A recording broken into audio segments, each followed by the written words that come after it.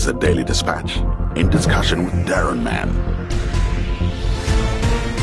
Your headlines in today's Daily Dispatch, Thursday the 28th of October. Hawks probe Eastern Cape toilet tenders worth 1.5 billion rand.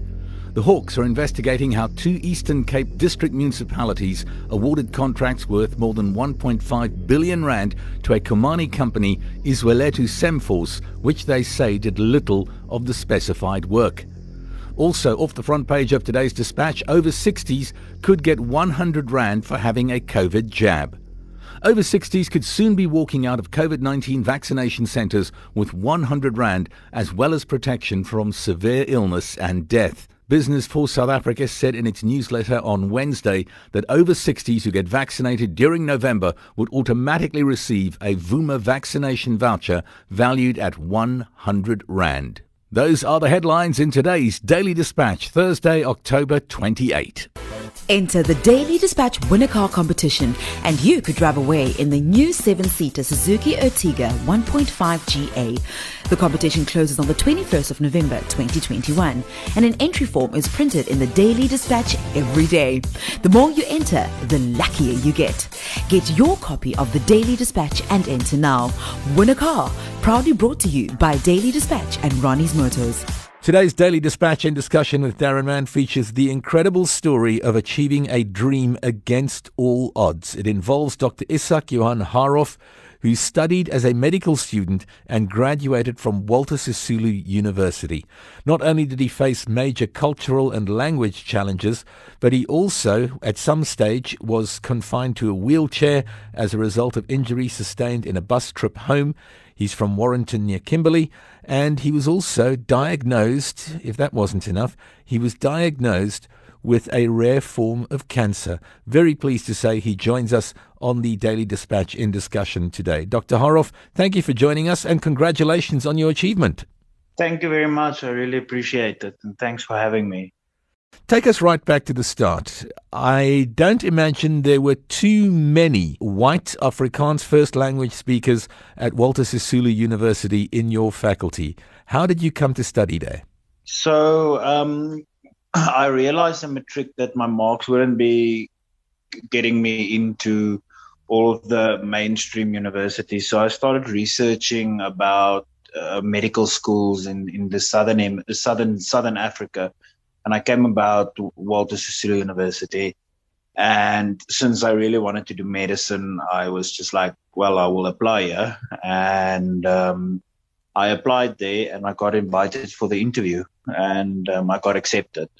And I left a whole life back at home and moved to Mthatha. And I haven't looked back one day for doing that. You come from a medical background. Your father himself is a doctor? Yes, that's correct. So my father's a GP in a small town called Warrenton in the Northern Cape. It's a very, very small town, like you sneezed and you threw the town, but yeah, he's a GP there. And your dream to become a doctor, was that inspired wholly by him or were there other factors at play? So we always went as children with him to work, and after school, the surgery was just opposite the primary school where I went to. So, I mean, I was exposed to it from a very young age, but, I mean, he made it very clear that he never expected me to become a doctor. Like, it was all my own doing and my own choice. I was very good at accounting in high school. I had a love for law. And there was really other options for me, but medicine was just always the answer. Like after every shadow, like medicine was the answer. It was just where I felt home and at peace. You said you applied to many different medical faculties at many different universities. Walter Sisulu was the only one who called you in for an interview. Tell us a bit about the cultural and language difficulties experienced. You're a first language Afrikaans speaker. And I'm here also thinking a little about the lecturers who would have had a few challenges in reaching you with all the necessary information. Yeah, so, but I mean, the whole university exists of people from many different backgrounds, lecturers and students alike. I mean, we have Cuban lecturers, We had Indian lecturers that are from India directly. We had many lecturers that are from Africa, Congo, Ghana, Zimbabwe, Swaziland. I mean, they're from all over, and the support from the lecturers when it comes to a language barrier is really amazing. Like, they will explain to you over and over until you understand. And where they left off, I always had friends in my class, especially in first and second year, the very few that there were that could understand a bit of Afrikaans, were always sitting very near to me, or I was sitting near to them, and there was always some form of translation going on. I mean, I don't make an excuse as Central South Africans that doesn't necessarily speak that good English, but like where I came from, English was really not the language that was spoken by anyone from any background. So it's something that we did on school, but it's not something that was focused on.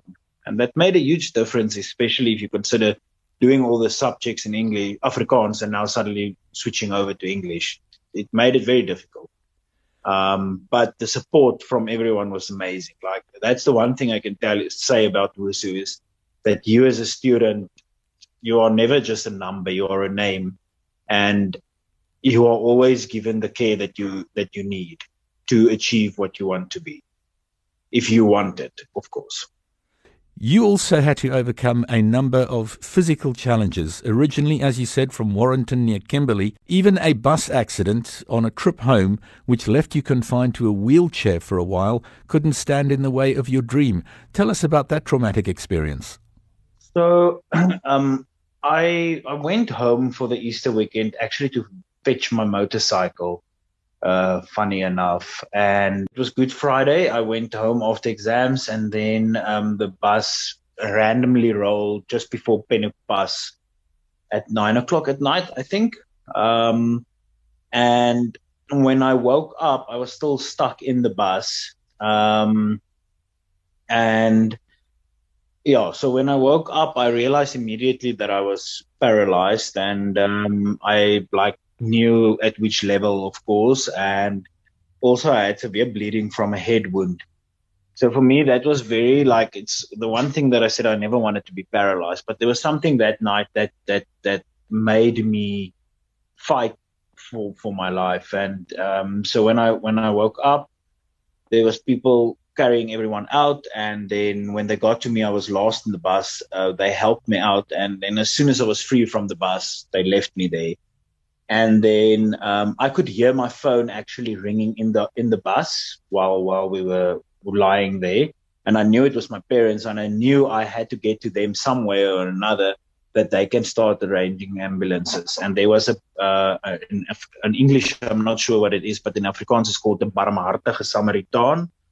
And that guy, he was someone that borrowed me his phone, and he stayed with me the whole time. And we called my parents, and ambulances came, and then I was transferred to hospital. So it was quite a horrific experience for me. To this day, it is still something that I really struggle with, to be not in control of a moving object. Like, even flying is difficult for me.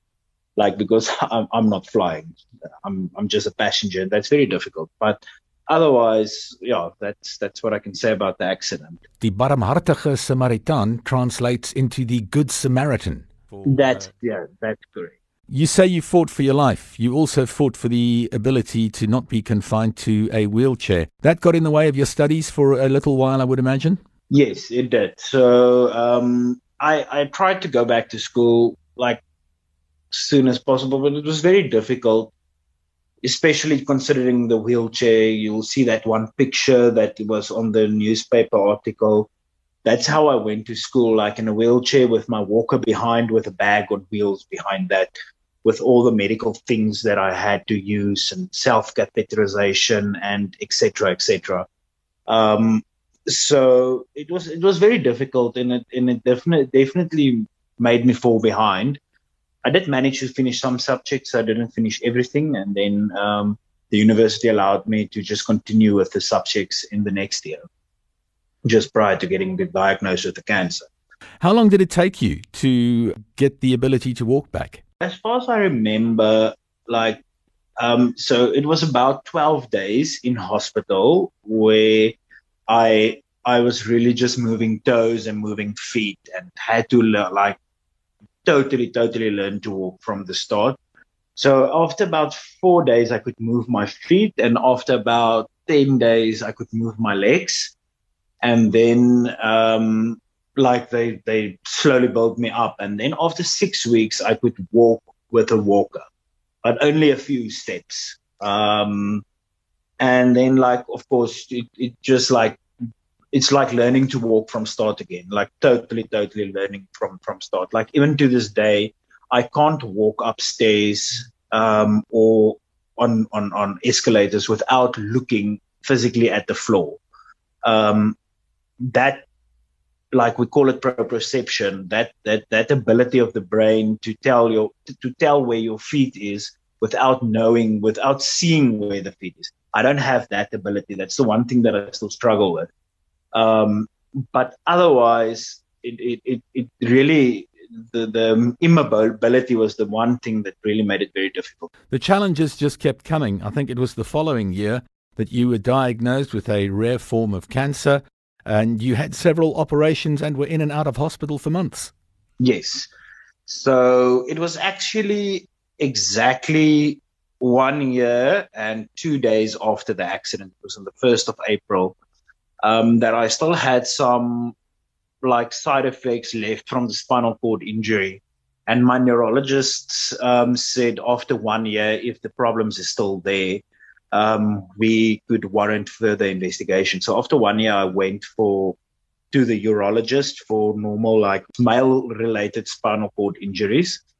And the urologist couldn't find anything. So he referred me to a general surgeon, where we went for a colonoscopy.